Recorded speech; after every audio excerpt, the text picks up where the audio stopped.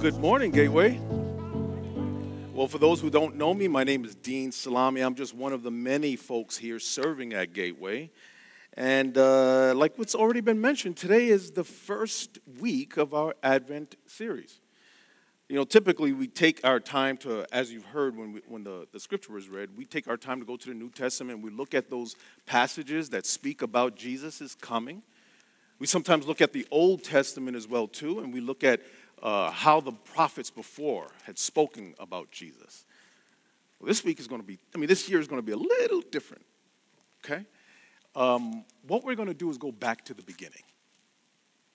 We're going to really build the case or really remind us of why Jesus came.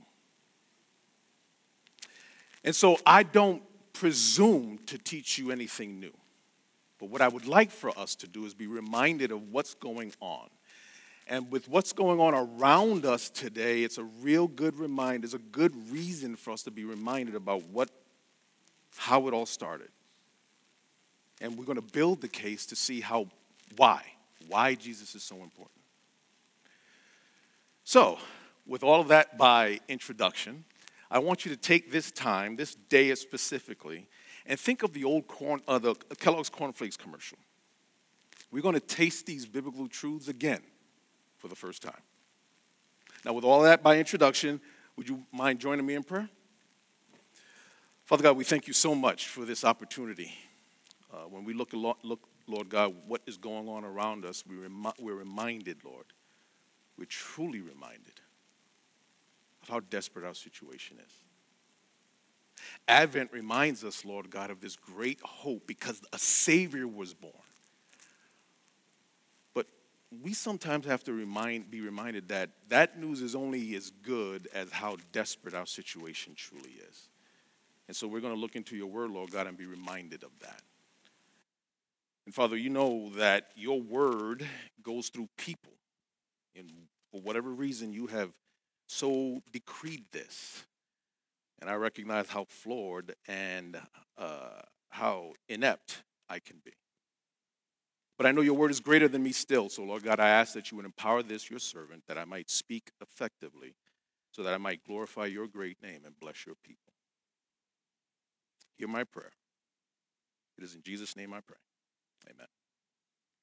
Now, my children, I've got 2 children, and one of the things that I used to love doing is taking moments of time in their lives and teach them. You know, when children are growing, they don't know where to go and what to do, and our job is to guide them. And one of the great things that I loved doing was teaching my children how to drive. Now, if I fall, don't laugh. It's going to happen, okay? I just want you to know. So one of the things that I loved doing was making sure that my children knew how to drive. I looked forward to that. The one caveat was that they had to learn how to drive a manual transmission. And you know how fun that could be. Well, Amanda, my oldest, she took her sweet time trying to learn how to drive. But Allie, she was all about it. We really pumped up this time for her to get ready and look forward to driving. She took her exam, passed it, no problem. But she took her exam right at the end of school, and so she had to go to Jamaica to go visit her grandmother for 3 weeks. And when she came back, I picked her up from the airport, and the very first thing she was saying, Dad, so I got a lot of questions. So how am I going to do this, that, or the other? When you teach me, am I going to? And she was going on and on about all these questions. I was like, hold up, slow down. Here's what I'm going to do.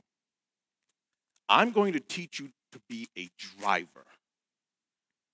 And what do drivers do? So they drive cars. Exactly. And for that moment, she was satisfied. But you know, the real test comes on the road. And as she learned how to do the manual transmission and be in traffic, every so often, she would get nervous. And what I would do is have her pull over, and then we would walk through what her concerns were. And then when we were done, I would ask her 2 questions. What are you? Her reply, I'm a driver. And what are you about to do? I'm about to drive this car. And then off we go. You know, the reason I ask that is because of what's going on with us today. What do humans do when they get all bothered and flustered? Do we have someone that can remind us of who we are and then we get back at it? So when Allie got nervous, all I had to do was remind her, you're a driver. And then she went back to the business of driving. But that's not really how things work today, is it? With everything that's going on around us, the war between Russia and the Ukraine, the war between Israel and Hamas, and I just heard there are new skirmishes popping up all over the place. On the border of China, there's a new conflict that's rising between China and Myanmar. Here, right after the war in Israel broke out with Hamas, I heard of a school in New York where people were calling for the rape and beheading of female Jewish students. How did we get here?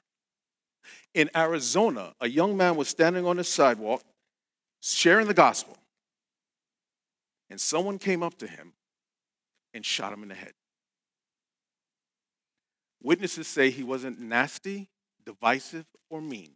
He was simply inviting people to his church. Now, how did we get here? Oh, by the way, Merry Christmas. Let me have you take a look at a couple of statistics. That first slide, please. The United Nations has warned that peace is under greater threat now than it has been since World War II. Next, conflicts. Armed conflicts today drive 80% of all humanitarian needs. Next, in 2016, cost of conflict globally stood at an astonishing $14 trillion. And by that estimate, they say that that's enough to stop or end world hunger 42 times over. The Global Conflict Tracker, which is something that the Council on Foreign Relations has come up with, it estimates that there are at least 32 ongoing armed conflicts. You're going to love this one. 2 billion people currently live in conflict-afflicted areas. And that's about a quarter of the entire globe. Last one. Is that the last one? Okay. So when we look at these statistics, what does this tell us? Do we have anybody that would help us through this? Are conflict and violence part and parcel of what being human is all about? Well, unfortunately, the answer to that question, generally speaking, is yes.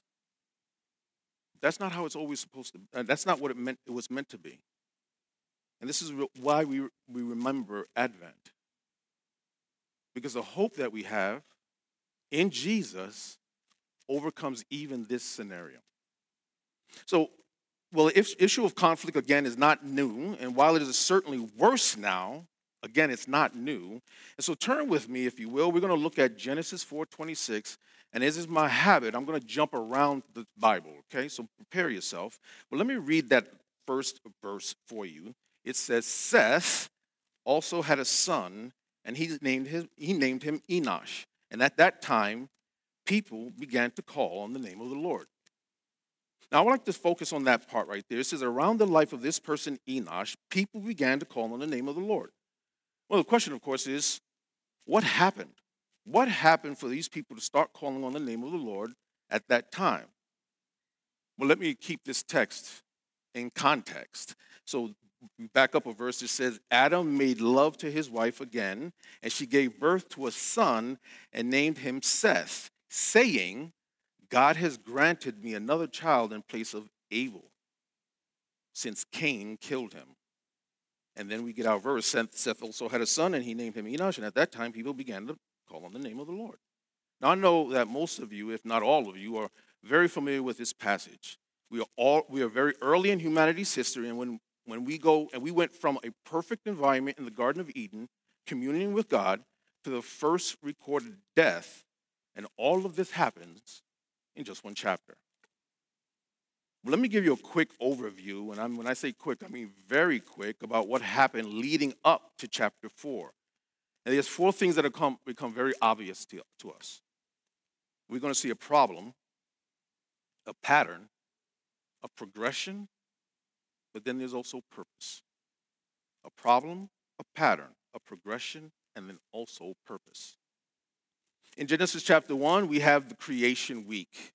And no matter what your view of that week is, whether it's a literal 6 days or not, the one thing we can all agree on is that this God, this creator God, is immensely powerful. All he need do is speak and things happen. And what we see in that first week is that he creates this atmosphere on earth where life can flourish. At the tail end of that chapter, what we see is that he has made man, us, in his image, and he wants to turn over rule of this planet to us. Now, we go to chapter 2, and what we see is that God took the time to make man from the dirt and breathe life into him. And there's an incredible intimacy there, because what God was able to do is just speak things into in existence, and he could have simply spoke us into existence. He could have animated at a word, but what he does instead is he breathes life into us. There's this level of intimacy that he brings. And there's this level of intimacy that's connected to the earth where we're supposed to rule. You don't normally hear it in English. You know that God formed us from the dirt or from the earth, but in Hebrew you hear the connection a little bit better. Of man it says Adam, and of the earth is Adamah.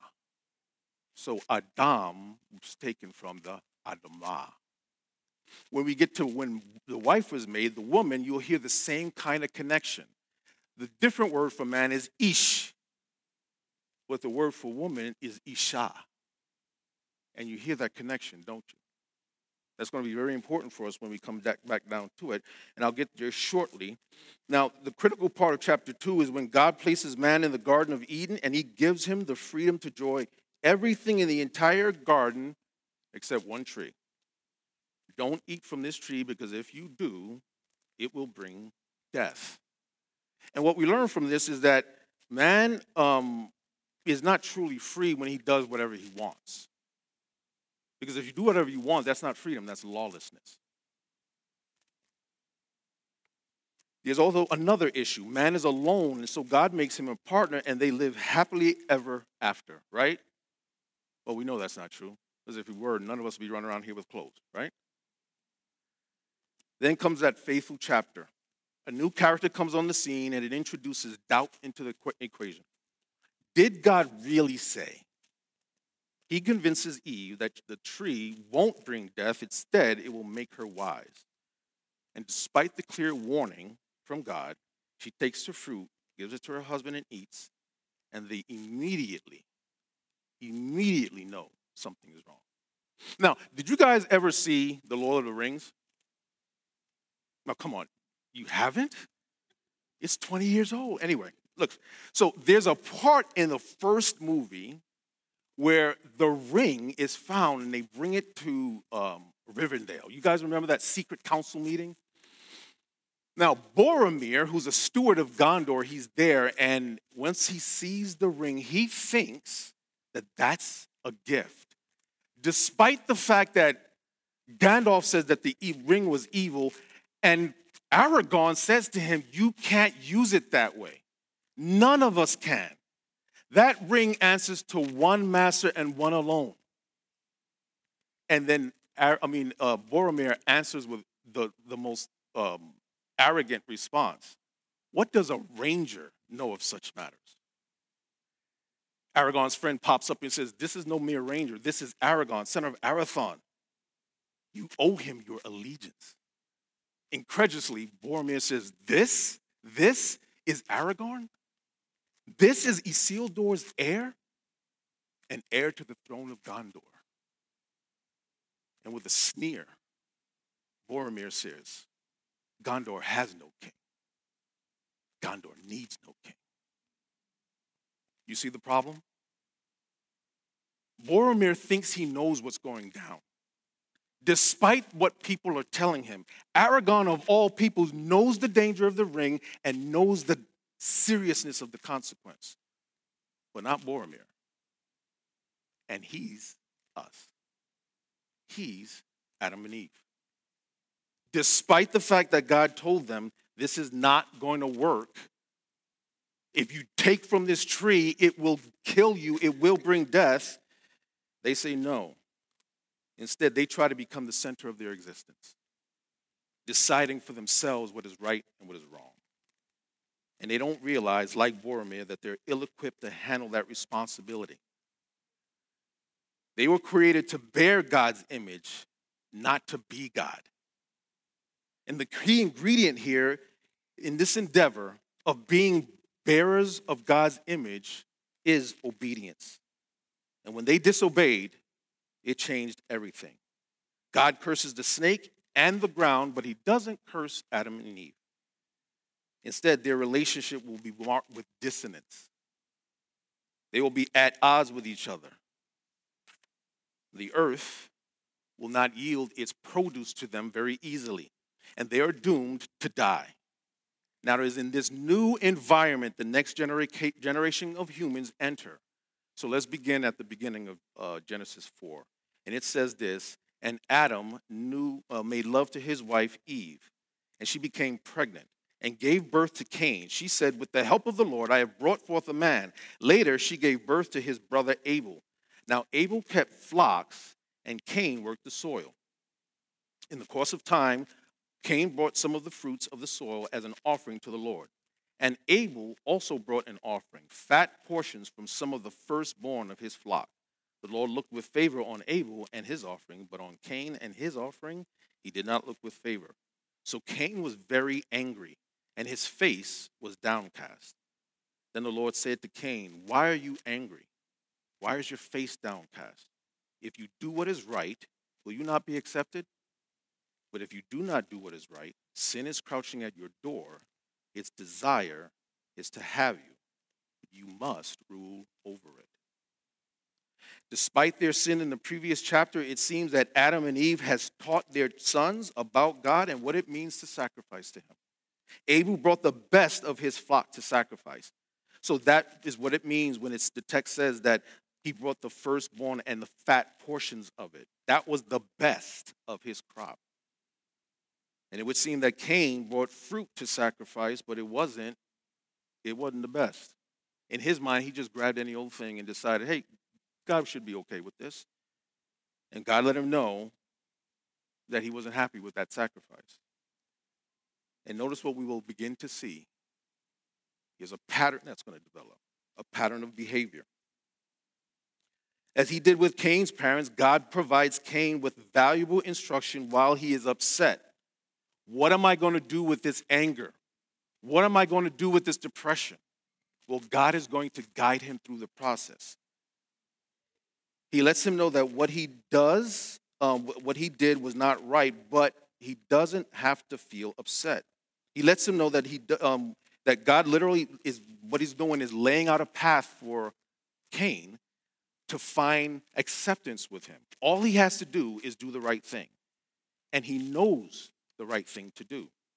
He has a choice, but just bring the good to God and his best, and all will be good. If you choose not to do the right thing, you're going to be in danger. You're going to be in serious danger. Well, we go back to the New Testament, both the Apostle Paul and James actually speaks to this scenario. James says this, each person is tempted when they are dragged away by their own evil desire and enticed. Then after desire has conceived, it gives birth to sin, and sin, when it's full grown, gives birth to death. That so captures Cain. He's at a critical scenario right here. God is warning, hey, listen, buddy, if you make the wrong choice, it's not going to end well. The Apostle Paul says this, don't you know that when you offer yourself to someone as obedient slaves, you are slaves to that one you obey? Whether you are slaves to sin, which leads to death, or to obedience, which leads to righteousness. Cain is in a precarious situation. He is angry and depressed that God did not accept his offering. What we will see is that he will be enticed to act on his feelings. God is offering him a different path. God warns Cain that sin is waiting to enslave him, but he has a choice in the matter. If he makes the right choice, he will know how to master sin. We know he doesn't take God up on that offer. And the pattern with us as human beings is this: we disobey, we disregard. We disobey, and we disregard. When James and Paul recognize, what James and Paul recognize is that when you give in to sin, it becomes your master, and then you become powerless to extricate yourself from it. And it forces you down the path that leads to unrighteousness and death. Why Advent? Well, it's because we need to remind ourselves that we are trapped and we are unable to do anything about our situation. We need someone to save us. But let's continue on, because in Genesis 4:8-16, we read this. Now Cain said to his brother Abel, let's go out to the field. While they were in the field, Cain attacked his brother and killed him. Then the Lord said to Cain, where's your brother Abel? I don't know, he replied. Am I my brother's keeper? The Lord said, what have you done? Listen, your brother's blood cries out to me from the ground. Now you are under a curse and driven from the ground, which opened its mouth to receive your brother's blood from your hand. When you work the ground, it will no longer yield its crops to you. You will be a restless wanderer on the earth. Cain said to the Lord, my punishment is more than I can bear. Today you are driving me from the land. I will be hidden from your presence. I will be a restless wanderer on the earth, and whoever finds me will kill me. But the Lord said to him, not so. Anyone who kills Cain will suffer vengeance 7 times over. Then the Lord put a mark on Cain so that no one who found him would kill him. So Cain went out from the Lord's presence and lived in the land of Nod, east of Eden. Unfortunately, Cain does not listen. Just as James said, Cain gives into his temptation and sins by killing his brother. God shows up, and like he did with Cain's parents, he asks questions. Now, if we remember, anytime that God asks questions, he's never looking for an answer. The questions are designed to show how we are oriented, how we orient to him, and how we orient to the situation that we find ourselves. And what we find with Cain is disturbing.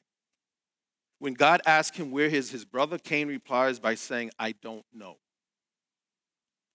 In addition, he gets smart with God. And notice, if you will, the progression of sin. Adam and Eve both disobeyed and disregarded God. Cain disregards God's counsel, murders his brother, lies about it, and then cops an attitude with God. In addition to this, the really disturbing part, Cain does not seem to show any remorse for killing his brother. Instead, he complains that the punishment he's getting is too much for him to bear. If this is not an accurate picture of what humanity is today, I don't know what is. Those statistics that I showed earlier, it shows we are in this same path. All the elements seem to be there. What God designed and planned is now broken. The intimacy that we were supposed to have with God, gone. The intimacy that we were supposed to have with one another, man and wife, gone. The intimacy between brothers is spiraled down to fratricide. Now, instead of talking, we look to kill each other. So broken, I'm sorry. So when we look at this situation, this is exactly the indictment that Paul brings upon the whole race in Romans 1. And I recommend that reading to you, but you can begin from verse 18 through the end of the chapter. But I want to just look at verse 21 because it's telling. It says, for although, this is not on the screen, for although they knew God, they neither glorified him glorified him as God, nor gave thanks to him. But their thinking became futile, and their foolish hearts were darkened. Looking at what Cain did, his thinking did indeed become futile, and his heart was so dark as to murder his brother. And so, our hearts are the same. Take a look at God's response. He brings down punishment upon Cain for what he did. His punishment is threefold. God actually curses Cain. He didn't curse Adam and Eve, but he curses Cain. In verse 3 of chapter 4, we saw that Cain worked the soil, but part of his curse was that the soil will no longer yield its produce to him. In addition, he's going to be a restless wanderer. And you cannot fail to see the progression in the severity of judgment coming from God either. It's too much, Cain complains. That it's too much. His punishment is too much. He develops a little anxiety because he fears that people will try and kill him for what he's done. And unbelievably, God responds by saying he will not only protect Cain, but would exact vengeance sevenfold on anyone who tries to kill him. Why this kindness to a hardened, flippant murderer? Let's take a look at a couple of verses. In Exodus 34, 6-7, it says, and he, meaning God, passed in front of Moses, proclaiming, the Lord, the compassionate and gracious God, slow to anger, abounding in love and faithfulness, maintaining love to thousands, and forgiving wickedness, rebellion, and sin. Yet he does not leave the guilty unpunished. I like the way Paul says it in Romans 2. He says, or do you show contempt for the riches of his kindness, forbearance, and patience, not realizing that God's kindness is intended to lead you to repentance? And it's funny the way that Paul uses that, because that word lead, it has this idea of dragging, but not really dragging, more like forging, creating a path that leads to repentance. Despite what we as humans do, God remains faithful to his own purpose. He created the earth so that life could flourish on it. And this is what the Exodus and Romans passages help us to see. Like Cain, the children of Israel found themselves victims of their own sin, and despite that fact, despite the fact that God was the one who freed them from Egypt, they created a golden calf and began to worship it instead of God. Thankfully, God is compassionate and gracious. He is patient, and his desire is to forgive.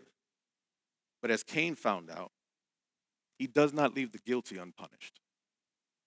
I really love the way Paul makes that point. Again, he talks to Cain, and as God is talking to Cain, God is kind so that he can scratch out this path for Cain to walk to get back to repentance. God literally pays this path, and Cain refuses the offer the first time, and then he goes and murders his brother. Even though God punishes him, he promises to protect Cain from anyone who would seek vengeance. The question is, does it make any difference for Cain's life? And in the next section of this text, we'll see. So Genesis 4:17-24, it says, Cain made love to his wife. Cain did, and she became pregnant and gave birth to Enoch. Cain was then building a city, and he named it after his son Enoch. To Enoch was born Irad, and Irad was the father of Mehujael. Mehujael was the father of Methushael. I dare you to say that twice in a row. Okay. Methuselah was the father of Lamech. Lamech married two women, one named Ada and the other Zillah. Ada gave birth to Jabal. He was the father of those who lived in tents and raised livestock. His brother's name was Jubal, and he was the father of all who played stringed instruments and pipes. Zillah also had a son, Tubal-Cain, who forged all kinds of tools out of bronze and iron. Tubal-Cain's sister was Naamah. Lamech said to his wives, Ada and Zillah, listen to me. Wives of Lamech, hear my words. I have killed a man for wounding me, a young man for injuring me. If Cain is avenged 7 times, then Lamech 77 times. Now, you know, when you have genealogies in the Bible, sometimes they convey more than just a family tree. They show you something very interesting. Cain and his line, if you look at this, they appear to flourish. Cain builds a city. His descendants were the ones who brought music and industry to the world. And today we still all enjoy that. But I'm reminded of a message that Pastor Ed had spoken to us back when we were doing our Exodus series. I don't know if you remember it. It stuck in my brain when he said it. He says, if I am not transformed by God, I will transmit all of my stuff to you. And that's what we see right here. Because Cain was not transformed, he transmitted his anger, his sin, to his son. Do you see what his son did? The pattern is there. The problem still exists, and the progression of sin gets worse. Like his ancestor Cain, Lamech has total disregard for human life. He will kill as he sees fit. But did you notice? He married 2 wives. God's standard was that 1 man to 1 wife, and now we see it all breaking down. What God had planned for humanity is being summarily dismissed. And humanity looks to forge its own path. Cain's legacy lives on. And now we're back to where we started. We're back to verses 25 and 26. Could the reason men at this time began to call on the name of the Lord, could it be because of all of what we just covered, that entire context? Cain and his legacy is built into the human fabric. In reality, this is Adam and Eve's legacy. Cain simply showed how bad it was.